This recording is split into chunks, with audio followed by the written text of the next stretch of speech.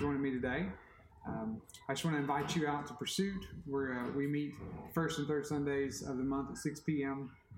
We're in a current discipleship series over service, and I have Anthony with me today, and we're going to be talking about service in his life and just hearing his testimony and hearing what God has him doing in the kingdom right now. So, Anthony, thank you for joining me. Thank you for having me. Yeah, appreciate you being here. It's good to be here. Yeah. It's good. So for those of you who don't know you very well, I mean, some people in the church know you, some may not. So briefly tell us, what is it that you're currently doing? What is it? What's God got you into right now? Right now, in this part of my ministry, God saved me, some 40 years ago, and right now, currently in ministry, I'm heading up God's Outreach, Madison County Food Pantry as director, and following the vision that God gave me to supply food to those in need and open up that door, and that part of the ministry that I'm doing has its own testimony. If you'd like me to speak on that, I can go a little further, but we'll go. Yeah. But that's what we're doing right now, and of course, attending here at Richmond House of Prayer underneath the ministry of that is here, headed up by Pastor Moody, who we've loved and known for over 40 years, but known him since I've been saved. He's been a great inspiration to me in my personal ministry, and we haven't been attending church here for probably a couple of years now, but I've been a part of Brother Moody's ministry by choice ever since I've been a Christian. Okay. So, wow. Well, that's great. That's a great introduction there. Yeah. So I just want to say, if anybody hears the commotion in the background, the kids ministry, the nursery is currently above us, and they're having a really good time up there. So that may get edited out. They're having church. They're having church up there, yeah. It may get edited out, it may not, but if you hear it, that's what's going on up there. It sounds like they're having fun. So, all right, so let's start at the beginning for you. How did you come into a relationship with God? I was, when I was raised, my mom and dad was very poor, had 6 children, and my dad was what you might call a sharecropper, this kind of thing, and when the work was there on the farm and season of whatever the product was, usually tobacco, but, we did fairly good as under the poverty line family, but when things weren't going good, in the wintertime, we faced a lot of food insecurities as just a normal part of our life. So, but having said that, all that time up until I was around 13 years old, we had absolutely no church. No input of the love of God in our life at all. So that was just a complete void when I grew up. And was 13, I was asked to come to a revival at a little Pentecostal church over on Estill Avenue, which is still there, the building is. But anyway, I went there just to be with the kids, and didn't know anything about church. And they got to sing, and those saints was having church, and they got to sing and reach out and touch the Lord as He goes by. And I'll never forget it. The Lord appeared to me, and I realized I was lost and undone, and went to the altar and prayed. Because of the lack of support, I suppose, that's not an excuse, but, right after that, probably a few months after that, I went right back out into the world. Okay. And I was in the world till I was 30 years old. And during that time, before I was half grown, actually, I'd already become an alcoholic and on drugs and this kind of thing. So I ran real hard from God for 17 years. And he constantly done his part, but, I ran to the point where I was past the point of death for me personally, and my family knew that and stuff. But anyway, when I come back to the Lord, and I can't go into all that story, but not enough time. But anyway, when I come back to the Lord, wasn't by design, never thought about it, but the pastor and the church that I'd actually went to, if my wife was going there, never occurred to me until after I was saved. But I ended up at 17 years later, the same building at the same altar. Wow. Repenting of my sins and receiving Jesus Christ, and consequently, being delivered from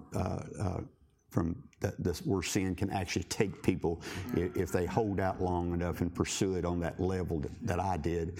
And but it was a marvelous miraculous thing that I was saved and that burden lifted off of me. I knew nothing because of my background. I knew nothing about Christianity, and I knew nothing about church. And I probably put a little plug in here real quick. A lot of times the church itself hinders people. Over the years since I've been saved, the church is doing so much better at it as far as operation, and bringing people into the kingdom of preaching the word and them being convicted by the Holy Ghost. But when I was saved, the churchy stuff, I was so far removed from it. I didn't know anything about Scripture. Now looking back, I know what was going on. All I knew that I was blind and now I could see. I was lost and now I could found. This marvelous grace had elevated me out of that pit that I'd been in so long. But for about 6 months, I was really almost driven out of church itself because of the churchy stuff. Because as a sinner, just saved by grace into the organized church, I looked around and I thought, I'm never going to be a Christian. Because I thought that's what a Christian was. I thought I had to attain to something. Yeah. So all the testimonies and all the language and all this thing. I had no idea. It was completely void. But anyway, I went to an altar one night instead of quitting. I went there and told the Lord I was going to quit. I got some of my greatest answers when I was quitting God.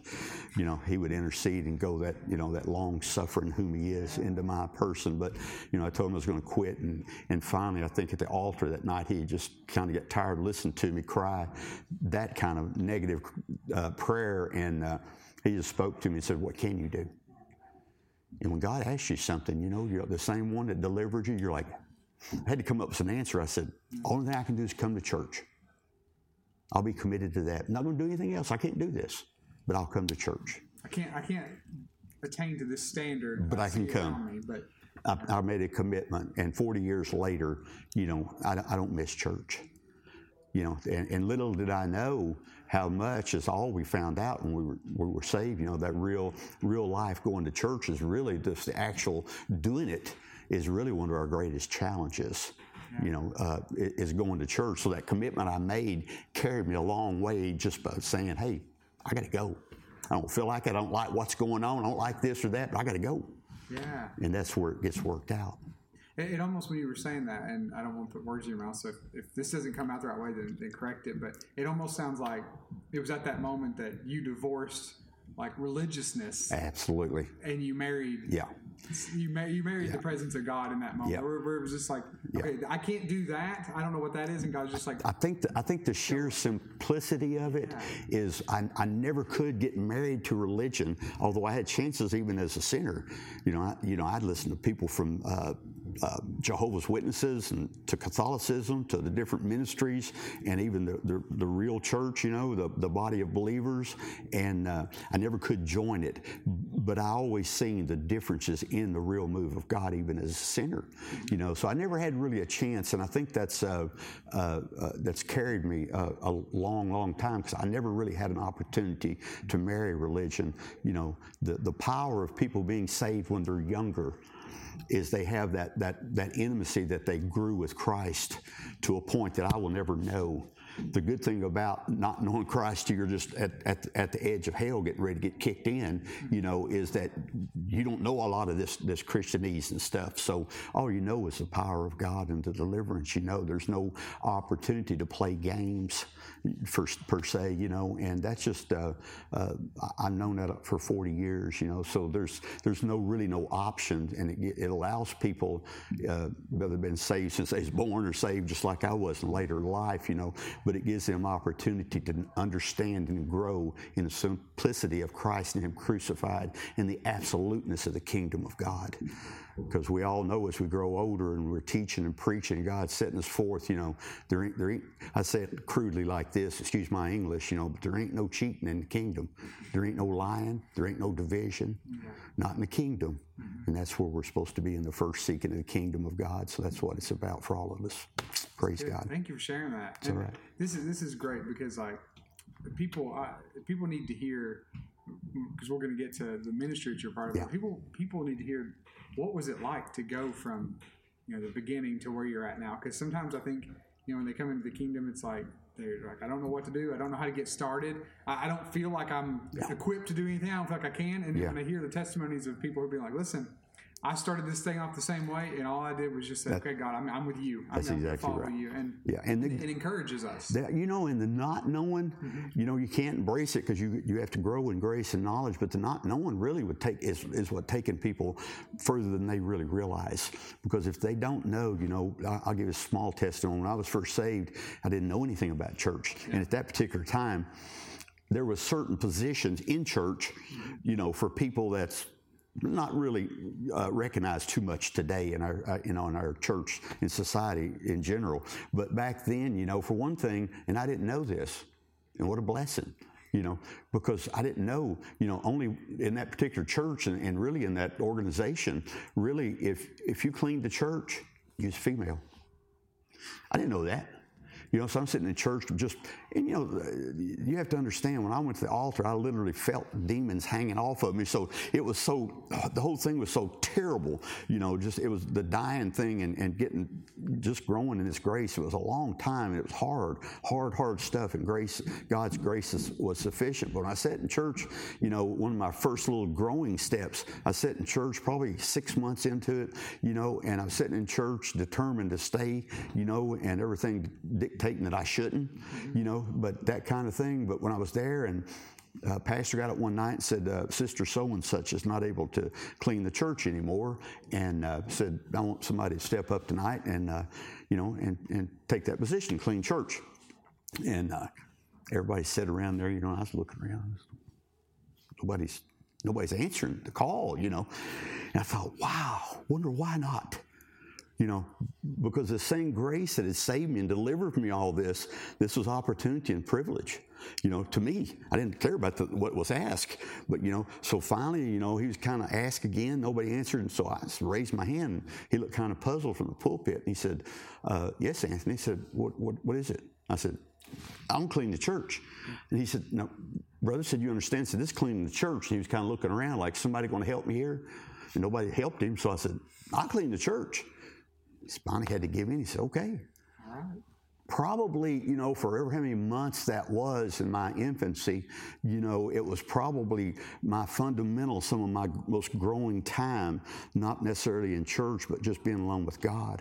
I would clean those wooden pews in the altar and cry, and go downstairs and clean the Sunday school rooms and wash dishes. And, it was just that one-on-one with God. So, yeah, it's a great thing, just sometimes not knowing. But that's the reason Christians have got to keep encouraging people to get in, just like we do here. Praise God.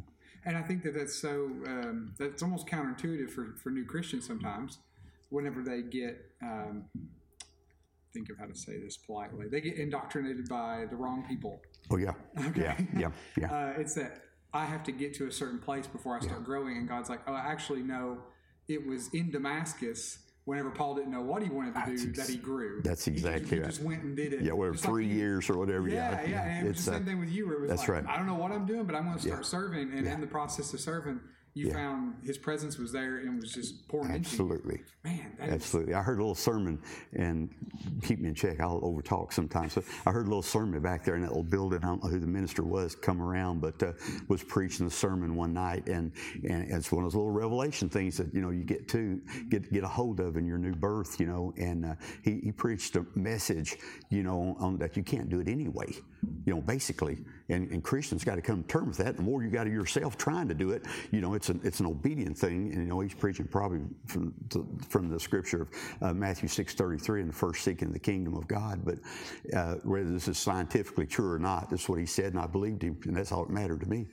But anyway, he said that Christianity, it's like a bumblebee. He said we have bumblebee faith, and he said scientifically, because of the shape of a bumblebee and the proportionally of the body and the wings, a bumblebee scientifically can't fly, but the bumblebee don't know it. So it flies anyway. So yeah, it's little things like that. We got people, like I said, in people's infancy, when they can't, that's what the church needs to really help them grow in, because you can't do it anyway. Yeah. What do you mean? Just it's like, what if we actually approach things from the standpoint of grace, like right off the bat? That's right. And we just started off with really pouring into an understanding of what grace is, instead of you got to look a certain way, you got to sound a certain way, exactly you got to do the right things. Yeah.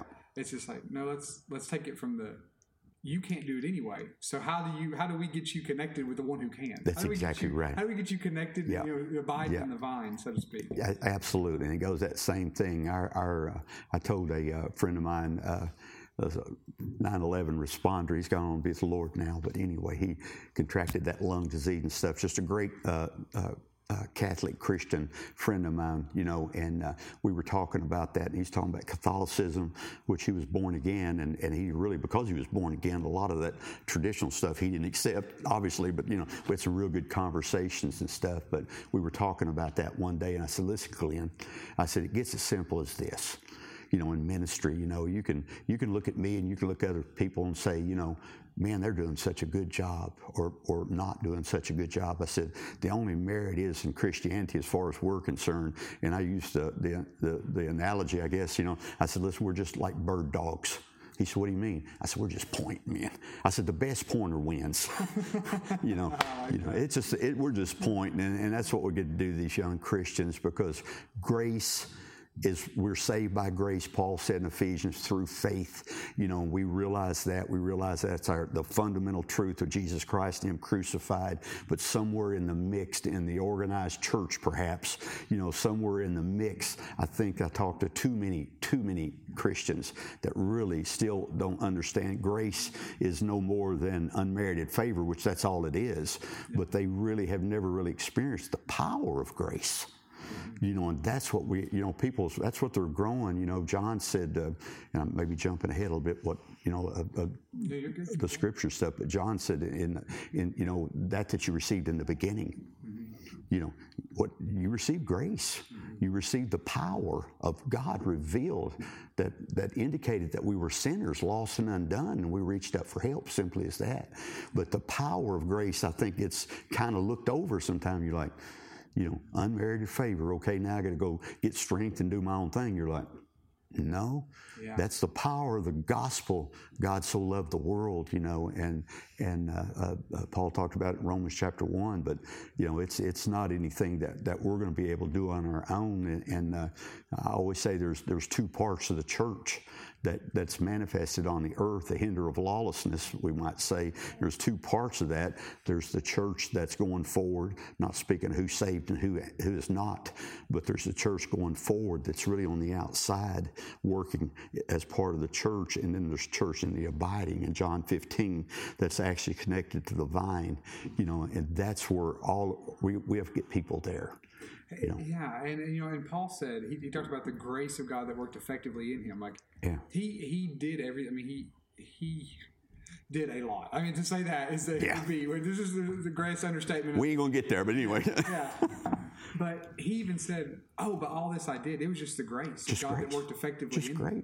Just grace. That analogy you were making there between that outside and that abiding church, I was having a conversation with someone recently about how we have servants that are hanging out on the outside, but then we have sons and daughters that are at the table. That's right. And we were kind of going through that conversation about how many times Christians would just see themselves as servants. If you asked them, like, if you played that scene out and said, now, are you on the inside or the outside of the house? Many Christians would say, I feel a lot more comfortable on the outside serving. And in reality, serving should be coming from a place of we're abiding, we're in sonship, we know who we are in Christ, and we're loved, and we're in the beloved. Yeah. So that's where I serve from. I don't serve to try to get there. That's right. Yeah. And Jesus talked about that, and Peter was the servant on the outside there for a while. Actually, all the time he walked until he denied him, and Lord appeared to him on the shore of Galilee, and went through that thing in the last part of John. But up until that point, Peter was actually that servant on the outside, and he kept, sticking his foot in his mouth and stuff, right down to the very end, and even at what we refer to as the Last Supper, the meal before the Passion was completed in Christ. But, even down to that, he was on the outside. You're not washing my feet, Lord. Mm-hmm. He didn't know the servant part as far as in the abiding, not just I'm my own person and I'm going to stand for Christ. You know, anyone that does that, and we've all done it probably to some extent or another, you will find those times of failure in your life. And I'll just say this one real quick. In Corinthians, Paul touched on the fact, and it gets kind of confusing some of the language there, but look into it. It's very clear, of course, like all Scripture. But, you know, he said, I know a man, you know, above so many years ago, whether in the body, out of the body, you know, he's caught up to the third heaven, tells all the things because what he's seen and heard, he wasn't able to bring it back to the earth. And for that reason, he was given a thorn in his flesh, a messenger of Satan to buffet him in his flesh, in his mind, whatever that flesh consisted of. But anyway, the whole point is, you know, he's talking about all the things Paul did and went through, and he lists the list several times, you know, and we're thinking, I can't do that, and he couldn't either. That was the whole point, and that was the point he was making there in that particular scripture, because he took it down that trail of grace, you know, and he said, basically, and me just ad-libbing, he said, you know, this thing got so bad that I wasn't going to take any more, couldn't take any more. It was all over. He said, I asked God, King James says besought him, but I asked God 3 times. This guy had been through all this. He said, I asked God 3 times for relief. And I used to think when I was a younger Christian, God was telling me, suck it up. That's not it. He was speaking of the power of grace and demonstrating that. You know, he said, at the end of it, Jesus told him, said, Paul, you know my grace is sufficient. It doesn't matter what's going on. You know, this grace is that powerful. So, yeah, it's time. Even Paul was still growing in grace and knowledge. Peter spoke to in the last part of his second letter. You know, he was still growing in that grace and knowledge, even though he'd been to heaven. Was he getting celebrated because he'd been to heaven and heard all this? No. He was suffering and going through a hard time until the very end when Jesus appeared to him and spoke grace. Yeah, and I'm really glad that you're bringing this out from the grace perspective, because what you're saying is that everything that you do, all the service that you do, which we're going to get into talking about that, it all stems from the grace of God. It's not your own strength, it's not your own ability, it's the power of grace working effectively in you. Yeah, it is. Jesus said something, a couple different scriptures, you know, he's a couple different places, but only one of them that he said it like this, comparing the different house buildings that we're building, you and I building, Christianity's building, individually and in particular. But we're building, and Jesus spoke of that, about the 2 different houses. One dug down, laid the foundation, found the rock, built a house on, found the rock, and the other one built on the sand. Consequences of both of those things. But prior to that, a lot of people overlook this. You know, in a couple of other places, it only mentions that those that hear my word and do my word, you know, they're likened to that man building his house on a rock. The first part in one of the Gospels, I think it's in John, you know, he added a first before the other 2 about the hearing and doing. He said, those that come to me and hear my word and do my word. You know, so that's the empowerment, you know, of coming to him. And that's, if anything ever come good out of my life, that's where it comes from in ministry, simply. So you know, just talking to you right now, it's, you have a strong biblical knowledge. You've been at this for a little bit. So from your perspective, like over the years, just how God's molded you, shaped you, how would you describe what servanthood, just simplistically, how would you describe servanthood in the kingdom? From Scripture, from your experience with God, from what He's revealed to you, what's true servanthood look like in the kingdom? You know, servanthood, it has to take, and we preach and teach a lot about it in specifics, but, you know, servanthood is nothing. You know, it goes back again. I'll quote John again in 1 John. You know, it goes back to that you received in the beginning.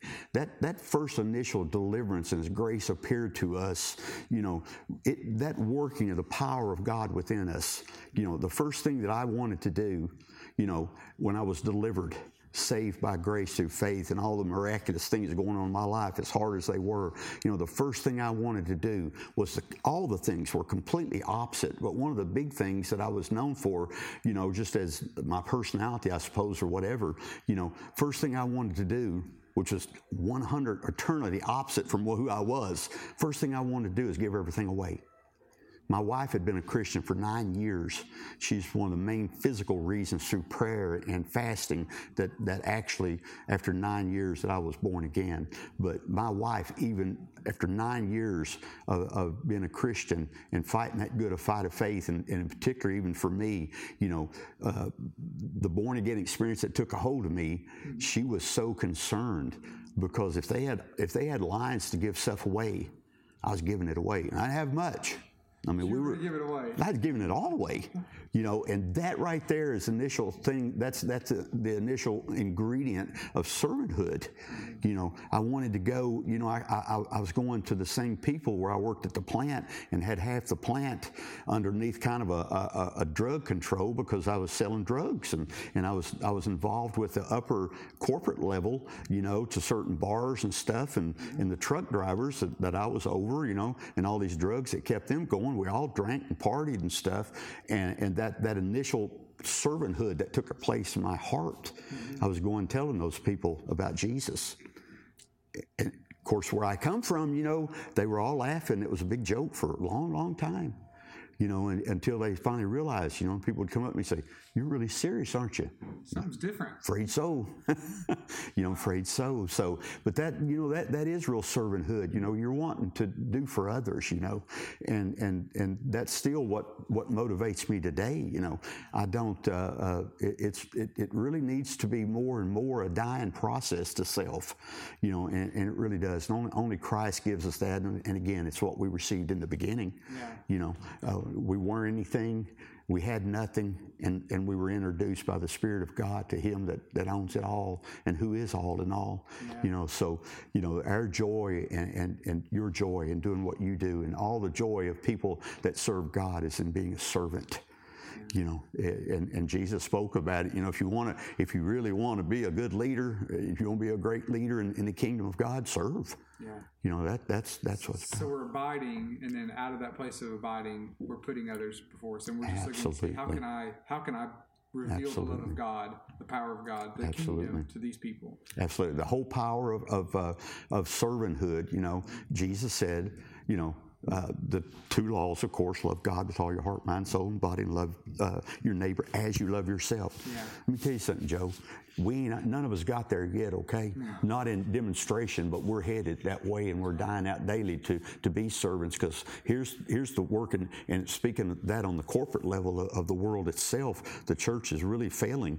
You and I are failing. How can I say that? Because the church is getting world, the darkness is overtaking the light, and the light chases darkness. So anyway, that's another conversation, of course, but that same love, when Jesus said love your neighbor as you love yourself, guess what?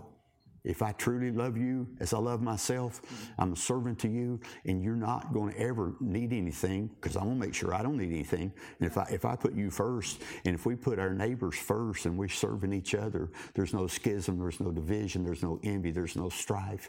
That love of God, that's if there is a failure of the church in the last days, it's the same failure it's always been. It's we're not being the light, because the light expels darkness. We know that. Right. We preach it, we live it, so that's it's the love of God in us that's got to do that servanthood. That's good. That's good. So, in your walk with God, you talked about those early years. You just volunteered to clean, and it didn't fit the paradigm for the church. Yeah. Anthony, it's not. Anybody going to help me? Like I said, anybody going to help me here? Yeah. But in those early years, you began to be poured into by God and be molded and shaped by Him. When did you start feeling like God was saying, "All right, Anthony, it's time for you to start pouring into others. It's time for you to start making disciples"? Like, what was that like for you? I can only tell you the real experiences that God done in my life, and I'm satisfied that He doesn't in every believer's life. Maybe it goes unnoticed sometime, and that may be detrimental to our Christian walk, in the forgetful part. But, for me, I was probably saved about a year or so. I'm just going in that time period because I know where I was at and the things that was going on. But my actual call was it was a personal call from Christ Himself, and I just, I'll just say this real quick. I'm not a person that goes around. You'll probably never hear me go around and saying, I had a dream, I had a vision. God spoke to me in this and that. And if I say it, it's just going to be something I experienced, like it should be with you and everyone. But anyway, when I really knew what my calling was, the particular calling, that would encompass, later on I'd find out, would encompass a lot of different offices, within the body of Christ, everything. I think I worked pretty much everything, just in helping and taking part or being in a position, everything but a pastor. And I'm still holding out. No, I'm just kidding. Pastor's rough. But anyway, I had a dream as a young Christian. I had a dream one night. And when I was a child, we lived on Ethel Avenue. And I was probably, I'm just guessing from that time period, somewhere around 4 to 5 years old. And I always remembered all my life living on that street. And I remembered evidently it was the weekend or something, because it was summertime and it was always dimly lit, and there was houses right side by side each other. And there was a lot of drunk people and a lot of people, that was, at that time, I guess they would have been classified as the dregs of society. And there was like bars up here and a bar down there. There was one up on Main Street and that kind of stuff anyway. But that had always been in my mind. I never really forgot that time. And in this dream, I found out why. When God called me, in particular, in this dream, I was that child again, except I was an adult, but I was still experiencing it as a child. I don't know if it makes sense, but I was adult and a child, both sides, kind of. And I was on that night, and it was like on one of those hot summer nights, and the men and the women were drinking. Some people was coming out and talking, and all this commotion was going on. And I was walking down the street, and I was looking around. I was thinking, this is just like it was when I was a child. And as I approached up, there was a woman sitting there, and she was talking to a girl in front of her. It was actually, I thought it was her daughter, and the daughter had a baby wrapped in a blanket. And as I heard them talking, I was kind of, I know they were looking at me. I was walking by, and I was kind of, ignoring them. And I kept hearing this woman tell her daughter, said, he can. I thought, I don't know what they're talking about. I just kind of looking around still because I'm in a dream. I'm thinking, I know what's going on. This is this little street, kind of thing. And finally, she looked at me and she said, he can. And the little girl turned around. She had the blanket, this baby wrapped in a blanket. And when she turned around and looked at me, I seen her face, and she was just totally in distress and stuff. And God spoke to me and said, you can. And so she turned the baby around and uncovered him, and his face was real twisted. And I don't want to get too graphic, but his face was real twisted, this baby. And this little girl gave me the baby, and it was horrible.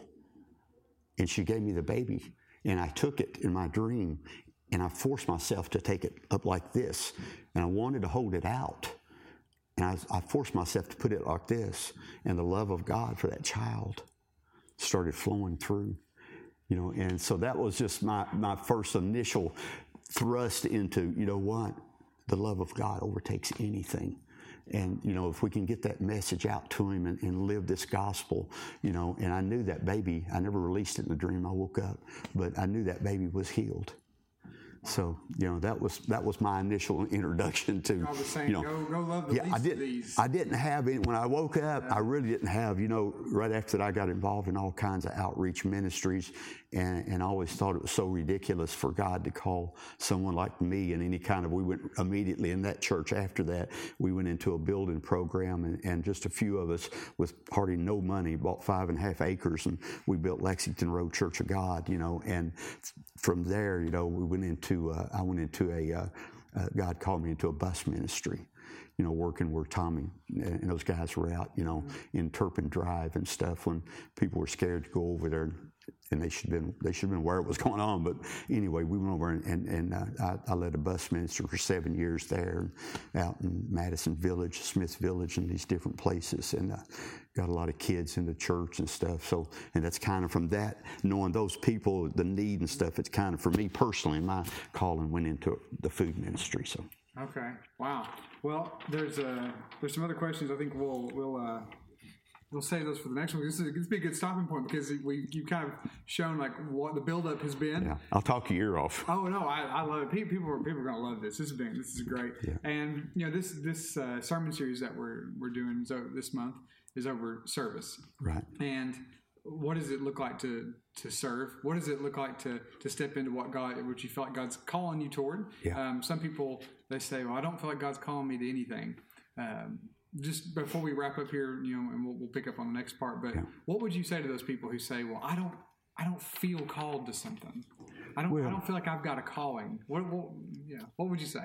Well, we're all called is the first thing I would tell them, and the directional purpose of God's leading by the Holy Spirit is forward, and they are called, even if it's just to come to church like my testimony is, but they are called, and that their calling to serve others is they're going to be, they're growing. They can't necessarily going to see, it's not going to be what they think, but God does have a calling for all of us. In particular, no one can reach your family. No one can reach those people that's going to be introduced to you day by day to lift the Lord Jesus up. I think a lot of the problem, is maybe still comes from the church a little bit. A lot of the problems I dealt with in bus ministry, my kids and my family, I took them into ministry with me. My daughters can tell you today they spent a lot of their Saturdays out in places they wish they were somewhere else, but and now that kind of took hold of them like priming a well, but they've got to go forward, and just because, it don't look good. Yeah. And I think that's a thing, because in bus ministry, like I said, I had so many people during that 7 years, oh, Brother Anthony, it's just so great. I see you bringing these kids in, and this is just so great. I want to go out on the bus ministry. It's good. Yeah, that's great. Some would last a week, some would last a month or two, but it costs you something, And that's what they don't need to be, that doesn't need to be hid from them. It does cost something, but and it might sound like a bummer, but really it's encouragement. We encourage people, let them know, God needs you. And he's got a particular calling on your life, and that anointing that Joe Johnson has, it's the same anointing, the same spirit, but it ain't mine. It's personal between you and God, and He'll use you in ways that, and they can be used. I don't care who they are. Yeah, that's right. The greatest people I've known, I've spent time with people in my family years ago, and an uncle in particular for months dying of cancer, and I heard it out of him all the time. He was a deacon in the Baptist church for nearly 40 years, very active, very powerful man of God, witnessed me when I was a kid and a sinner, made an impression on me, as far as the witness and stuff goes, but I've heard him time and time again. I'd have to correct him. Because he's like, I don't have anything to offer now. And I'm like, really? You're sitting here on this bed and going through what God's taken you through, and your intercessory prayer, and you're praying with me and sharing the Word of God with me. And he said, it's good, ain't it? I said, it's good. So yeah, they got a place. They got something to do. That's good. They can do something for me. There's always work to be done. Amen. All right. Well, this has been a great introduction to your life, and we'll pick up. Thank you, Brother Joe. The specific area that God's got you working in right now. So, and like I said, we're doing our sermon series over service this month. I want to encourage you to come out and join us. Come and be a part of Pursuit. If you're listening and you don't come to Pursuit, and you're in this age group, then come out and join us. We just had our night of worship last night out at the coffee shop, so we're recording this ahead of time before the sermon series starts. So last night, November, we had our Pursuit night of worship, and we had 50, 60, I don't know the exact number, but I think it was somewhere around 50 to 60 young adults come out. And Pastor and Sister Gail came out and joined us as well. And we just worshiped in the coffee shop, and it was awesome. It was a really great time. So with that being said, go do what Jesus said, and we'll see you next time.